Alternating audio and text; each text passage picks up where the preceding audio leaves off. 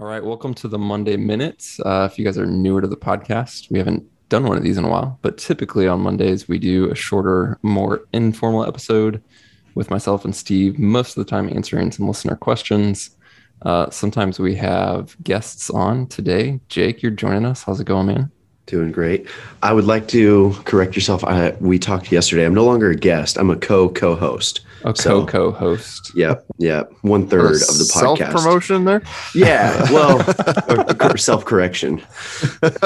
I mean, we definitely do get, some requests to have Jakey back. So I think you're giving the people what they want, man. Right. 2 requests doesn't amount for much. But all right, so I don't count.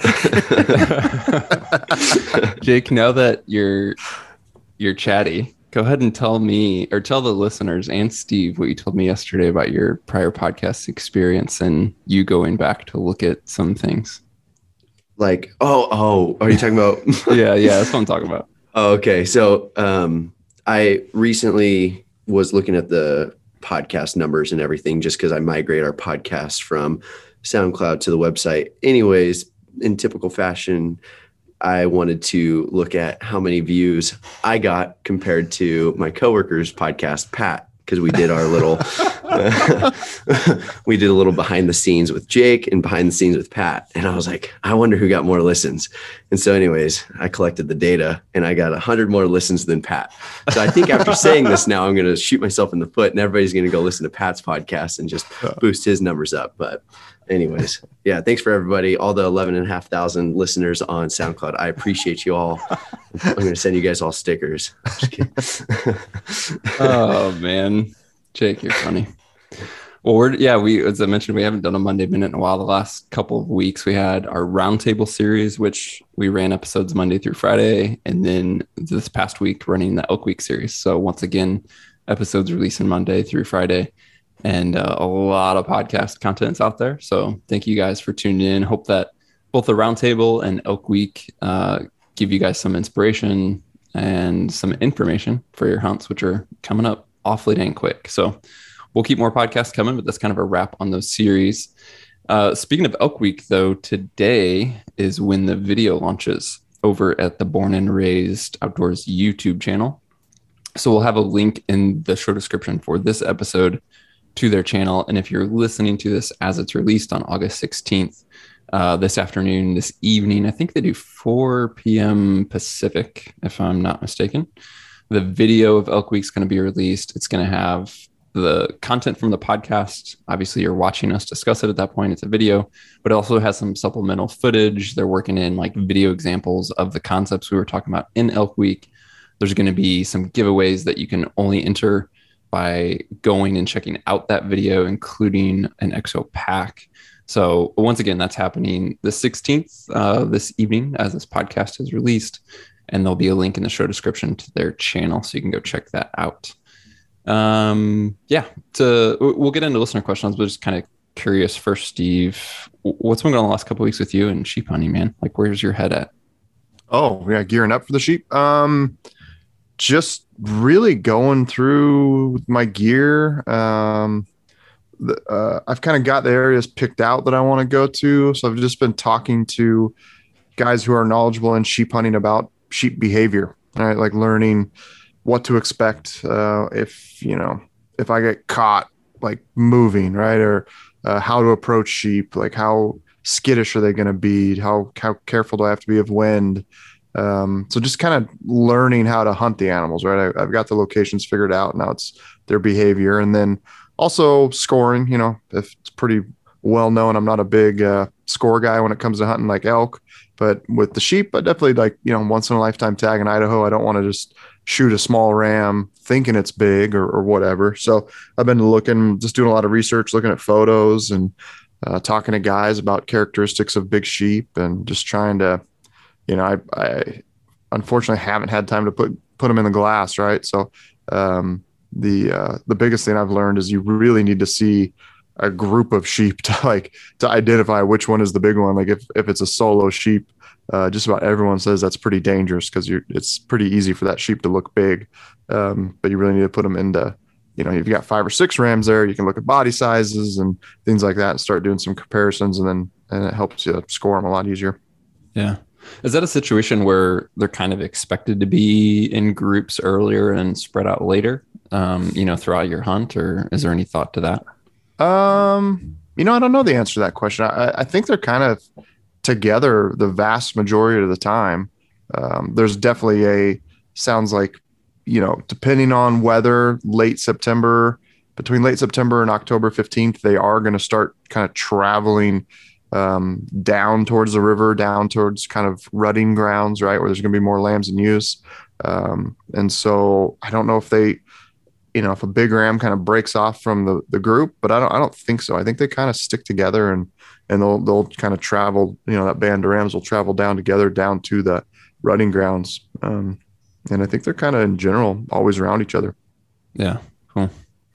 Jake, for you, I know that you guys were even just saying you're shooting the bows last night, you're getting ready, and then you have a antelope hunt coming soon. Is that your brother's tag? No, this is mine and my father's tag. We put in as a party for elk, antelope, and deer. We were able to pull an antelope tag together. So season starts 3 days from now. So we're going to get out for a day hunt on Sunday. And then I've got Thursday, Friday taking off next week. And we're going to go chase antelope with the bows. Yeah, a lot of fun hunts. Steve, are we going to see you at all this September for that sheep hunt? You mean in the office? Yeah. I hope not. That's kind of the plan, right? Yeah. Right on. So Party at long as EXO every day. you do your job, man. Then I don't have to come in. Right on. Yeah. Here at the office, we have our calendar all set out. It's so funny. Every week, one guy is going to be out, but we just know Steve's just going to be out all September. Yeah. Until I kill that sheep. Yeah. Yeah, Steve will be sheep hunting. The rest of us are like, all right, I'm taking off this day. You're out this week, and we're playing the whole shuffle schedule for sure. It's working really good though. It's definitely the smoothest. It's great. Yeah, everything's rolling nice and easy. Yep. Yeah, it's for listeners or people who may be unfamiliar, just like this summer has been unlike any other for EXO, right? Like things have been going so smooth thanks to you, Jake, thanks to guys like Pat, and it's been nice because normally this time of year we're all incredibly stressed and things still have been incredibly busy, but we're just in a better position to manage that. So typically this time of year, unfortunately in years past, we've definitely been in situations where things are on back order and we're trying to rush stuff and get guys set up before opening day. But if guys happen to still be interested in getting geared up at all, everything's essentially just shipping within 24 hours during the week. So if anybody's, putting things off or still considering picking something up, we can definitely get it to you for opening day and make that happen quick. So diving into listener questions, Steve, you mentioned, I don't know what episode it was, about using your VA5 tripod and how you changed out the arm with like a small carbon fiber arm to lighten things up. And I think we just kind of mentioned that in passing, didn't give much detail. And we had multiple people reach out to want to know exactly what you did, or if that's something they can buy, or like you just built it, or what's the story there? Man. Yeah, I changed out it started with I had a fat like Target aluminum arrow. And that was years ago. And I just cut one of those, on my arrow saw. And then it was okay. And then I just started, I think I bought a chunk of carbon on Amazon, man. But it was something I bought 10 years ago. And then I happened to have another piece of scrap when I switched over that VA5 head. I don't know how many years ago, 3, 4, 5 years ago. And then just swapped it out. And it's not nothing you'd ever like sell or whatever. Like I got like put it in there and then put duct tape on the other side, but it's always held up and works just fine. And just saves, you pull that aluminum handle off and it's kind of heavy, man. I want to say between 3 and 4 ounces just in that handle. So you really give up nothing and put that carbon in there. And it saves a bunch of weight. So I would just, man, I've got some calipers at the office. I can, if you want to put it in the show notes for this, Mark, we'll just remind me. I'll take a measurement of what the outside diameter of that is. And it'd be something like 12 millimeters or something like that. And then you could put that in the show notes, and then just someone jump on Amazon and search for like 12 millimeter carbon fiber tube and order a 12-inch piece of it, and you'd be good to go. Yeah. Cool. I also swapped out the center post on my tripod with a carbon fiber one, but that's definitely more, that took a little bit more work, and it's a little bit more hokey that I don't know if I'd recommend it to anybody. So, yeah. Nice. You recently were testing, and I honestly I think yesterday saw kind of a pre-release of or a pre-order of a new ultralight panhead from Wiser Precision. Listeners of the podcast may have heard us talk about their quick sticks quite a bit, which we've used a ton to turn trekking poles into shooting sticks from Wiser Precision. But I knew for a while they've been working on this panhead. You got to see it just a little bit. It's, it's a specific solution for guys who are really trying to save weight and bulk, but you want to just chat about it super quick since you got to check it out. Yeah, I mean, I haven't done anything but just glass off my back patio up on the hill. It wasn't, it's not a VA5 when it comes to the big glass, but with like, if you've got a small spline scope, so that 55 millimeter class, probably some of the lighter 65s, and then any, if you're a guy putting binos on the tripod, is plenty adequately smooth and super, super light. That their head on that Slick 624 I've got, where I swapped out the center post, I was coming out at like 1 pound 14 ounces. I slapped it on the scale, like crazy freaking light for a legit setup, right? But that, again, I put for my sheep hunt, I'll be packing most likely a Kawa 77, and I put that scope on their head, and it'll handle it for the kind of what I call like point and shoot glassing, right? Like, all right, there's a ram in my binos, get the spine scope on it, zoom in on it, totally adequate for that. If you want to spend like hours behind the spine scope picking apart a hillside and glassing, then it's still smooth-ish, but it doesn't quite handle the weight of that scope, especially when you start talking about, when everything's level, it's fine. But if you're glassing really steep up or really steep down, it's just a little bit more finicky. But yeah, overall, for the weight, like, pound for pound, the thing packs a heck of a punch. And definitely, like, if I'm taking a big spine scope, small scope, and binos, it's a awesome solution. So yeah, I mean, that's the thing. It's a specific use case. Obviously, if you're already packing big heavy optics, you could still be trying to shave ounces, but you're already packing a fair amount of weight. So you want a head to support it. But as you said, if you're packing that small spotter, you're only using binos because you truly are shaving ounces, it looks like a good option to consider. So again, it's just releasing. I don't think they're shipping until early September, but if you guys happen to want to check it out, we'll go ahead and leave a link in the show description for that as well. Yeah, and I'll plan to do like a much more detailed review as I get some field experience with it. Sometimes panheads feel great when it's hot and sunny outside, and you get out there and it's 10 degrees in the morning, and the fluid, the oils inside get all sticky, and things change, or maybe they don't change. So I'll definitely provide more review as I get it out there in the field. Cool. Jake, you got a question for you. Actually, I got 2 questions for you. One's ridiculous, and we'll hit it later. The first legitimate question, Jake. This guy wrote in and said, I use the same pack, or he said, sorry, do you use the same pack during your summer workouts, or do you have a designated training pack that you use for that? My concern is that my XO is going to stink from all of my summer sweat training. It's hot and humid where I live, and currently I use a different pack for training so that I can keep my XO clean and scent free. But I was curious if I could use my XO for training because it's so much more comfortable. And if I did get it sweaty and stinky, can you just wash it before season starts? So what are your thoughts on washing packs, Jake? You deal with not only training, but like customers and, guys who send stuff in for repair that needs to be clean. So you definitely have some experience there. What would you say to this guy?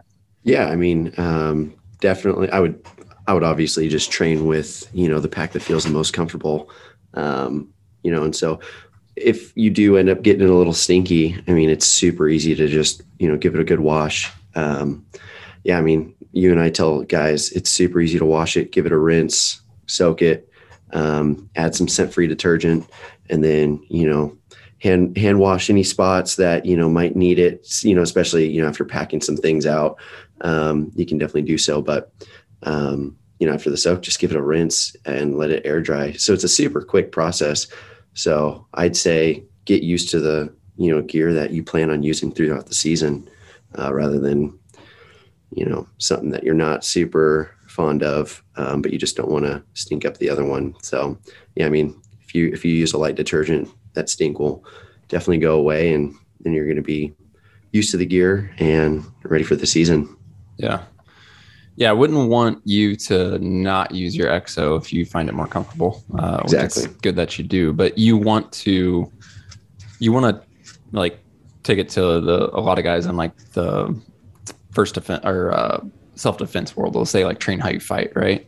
You Mm-hmm. want to use the gear for training and hunting that you're going to be using on your hunt. And so when it comes to things like a pack, the more time you spend with that pack, the better you're going to have a feel for it. You're going to be able to fine tune it. You're going to be able to play with loading it different ways or adjusting it different ways and really make it feel like it's just a part of you. And that comes very naturally as you're using the pack.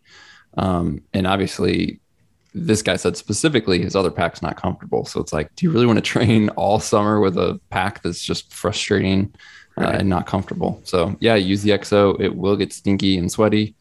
It's not a big deal. They clean up super easy, and it's easy to get sent out of them. So yeah, I wouldn't hesitate to go that route for sure. Anything to add, Steve?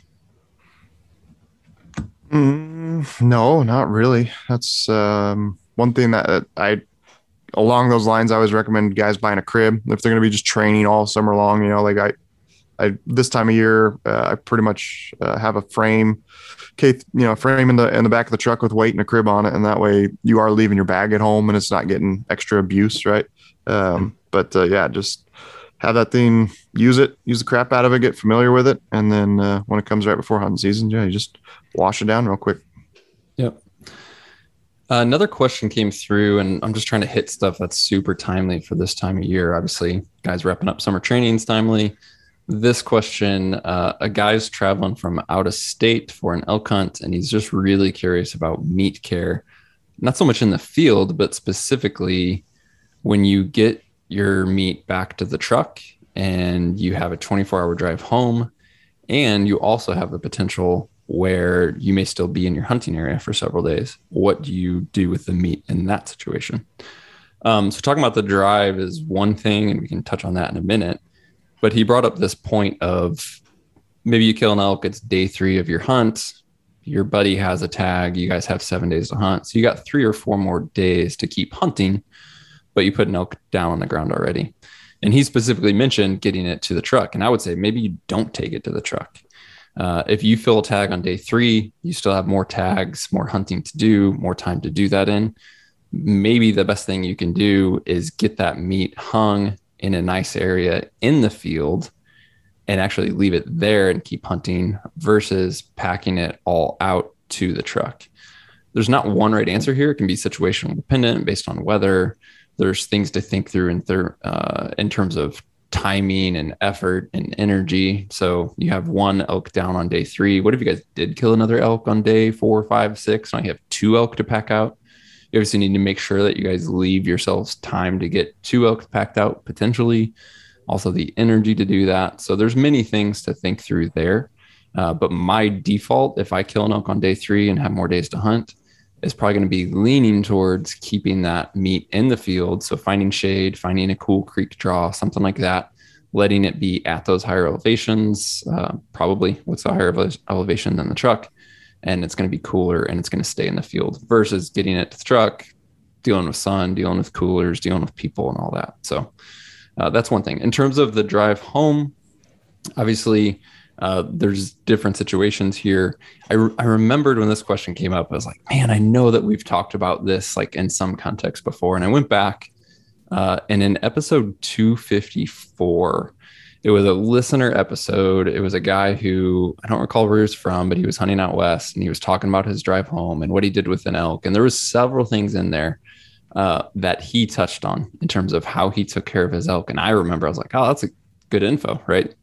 And to be honest with you, I don't even remember those all specific tips, but I did go back, found that segment. It's towards the end of that episode. And again, that's episode 254. We'll leave a link in the show description. And he talked about some of the things he did right, some of the things he did wrong in terms of a multiple day drive home with his elk meat. But, you know, simple things like obviously having your coolers ready, pre-chilled if possible, draining water as needed, adding ice as needed. The other thing I would say, you know, if you have a longer hunt, multiple tags to fill, maybe you don't leave in the field, maybe you don't take it to the truck, maybe find a place that's proximate to you where you can take meat and hang it. So sometimes at the processor, some processors won't want to let you use their freezer space if you're not going to have them process it. So, throw some feelers out there if that's a situation you want to figure out, that you can maybe find some freezer space or cooler space from someone in the hunting area. And then maybe it's an hour drive and drop it in town, get back to the mountain, keep hunting. So again, different situations, different things to think about. But definitely go back and check out episode 254 if you want to hear more about that topic. It was a cool hunting story. And then later on, we talked about those segments. All right, guys, Jake had a question for you specifically. No joke. This guy emailed and had a question just for Jake. Wow. He said, I have to replace my New Balance running shoes. Can you tell me what brand I need to buy so that I'm not an old dude? Oh man. Since you said dude, it just reminded me, you got to pick up some Hey Dudes. Those shoes I don't even know what that is. I don't even know how you describe Hey Dudes. They're like boat shoes. They're the new thing. They're fashionable. Yeah. Yeah. You got to give them a try. But so anything non-New Balance is going to be good though, if you don't want to be an old man. Yeah, basically, I'm pretty sure New Balance only makes one shoe, and it's the white one with the blue end, and that's what you wear. So, yeah, basically anything like that, anything other than that, then you won't be a 40-year-old dad. The numbers are getting lower by the minute. It was 50, now it's 40. I know, I caught myself. You're stepping on toes here, Jake. All right, inside joke for podcast listeners who have heard Jake rant about us being old and wearing New Balance shoes. Steve, an actual question for you. By the way, that was a real email that came through. So I appreciate it. Steve, a listener question. He has listened to the podcast, heard you specifically talk about basically pitching camp wherever you need to, right? So you're hunting bivvy style. You don't have an established camp. You're just going to find a spot, throw up your tent at the end of the night. And you specifically, Steve, have mentioned using things like deer beds or game trails, the importance of a small footprint shelter, being able to set up anywhere. But he was curious, have you ever had issues with that? Meaning if you're set up in areas, beds, trails, etc., have you ever basically busted game at night or had issues with game coming essentially into your camp and stomping on you? Like legitimately, he sounds pretty concerned about it. No, never. It's funny that we've actually you used to think like the logic for back in the day was like one of our elk base camps was like, all right, let's get close to the elk, but let's stay a mile away so our scent doesn't spook them out in the middle of the night. And I've just never in practice had that happen, right? Like not to any extent where like this specific area, once we started bivvy hunting it and just sleeping, like we would there'd be elk bugling 100 yards away in the middle of the night and in the morning, and they would like very specifically remember an instance where the bull was just downhill for almost 100 yards. Like the thermals, it's middle of the night, thermals got to be going down to them. Woke up in the morning and that bull was bugling like 300 yards away. Like they didn't move. I've never ran into that scenario. I don't know why. It doesn't make sense. You'd think they should wind you and run off, but maybe being in the dark, they're less threatened. I've just never had it be an issue to where, it's way more often the case. We because we're sleeping where the elk are living, we wake up, pack up our stuff quietly, throw out a bugle, and bam, a bull hits you right away. That's close. I just never had that issue happen. Yeah.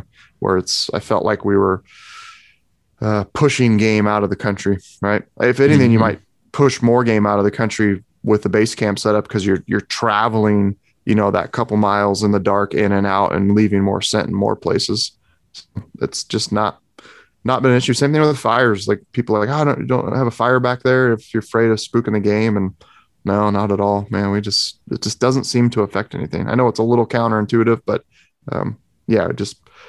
all it does is help increase our odds of killing animals. I have not seen a downside to it yet.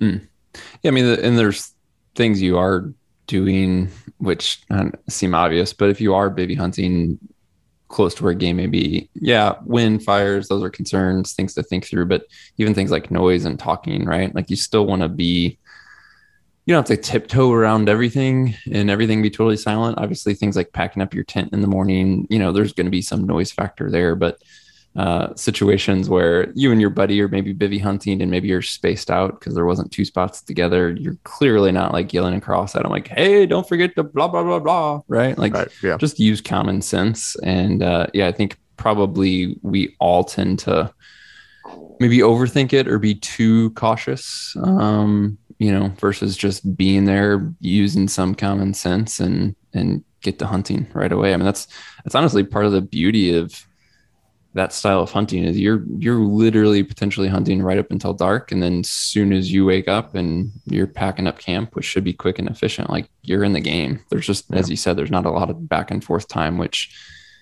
eats up time and energy for sure. Yep. Cool. What does that look like for your sheep hunt, Steve? Going into that country, like you said, you have areas in mind you want to find sheep. Have you, because obviously areas of the Frank can be brutal terrain wise and finding campsites. Has that been something you're predetermining, like along with your glassing points, or what's that look like for you? I don't have any boots on the ground there yet. So that like my first hunting trip in there, I'll be solo and I'm really like approaching it like a death hike. Like I'm just going to cover country and just move, right? Like I've got like 4 or 5 spots I want to move out. It's like a 50-ish mile loop that I want to do. And I'm just going to really like scout, and then the benefit of having a gun on my back in case I do stumble on a sheep, but really treating that first trip like a scouting trip, find the areas that okay, this looks good. This looks sheepy. I see sheep tracks here, a lot of sheep sign. And then if I'm, not picking up the sheep on that trip, then the second trip in would be more like, okay, here's spot A. I'm going to go spend 3 days on this glassing knob, looking at that exact spot. Don't see anything, then move to spot B and C and so on. So, but yeah, I just definitely plan to bivy sack and tarp so long as the weather allows it and cover country and be flexible. Cool. Well, it's coming quick. Jake, you'll be antelope hunting next week. Good luck. We'll have to hear some stories and hopefully share some photos from that. Listeners, as always, we appreciate you guys tuning in. If you have any questions for us, don't hesitate to reach out. Just send an email to podcast@exomountaingear.com. Once again, hope you guys have been enjoying the recent series, and there's definitely more podcasts to come. So hopefully that'll help you on your hunts. And even if you don't have a question for the show, but you got a cool story or some photos, things like that to share from upcoming hunts, feel free to reach out and share that with us. We'd love to hear about it and see it. So we'll talk to you soon.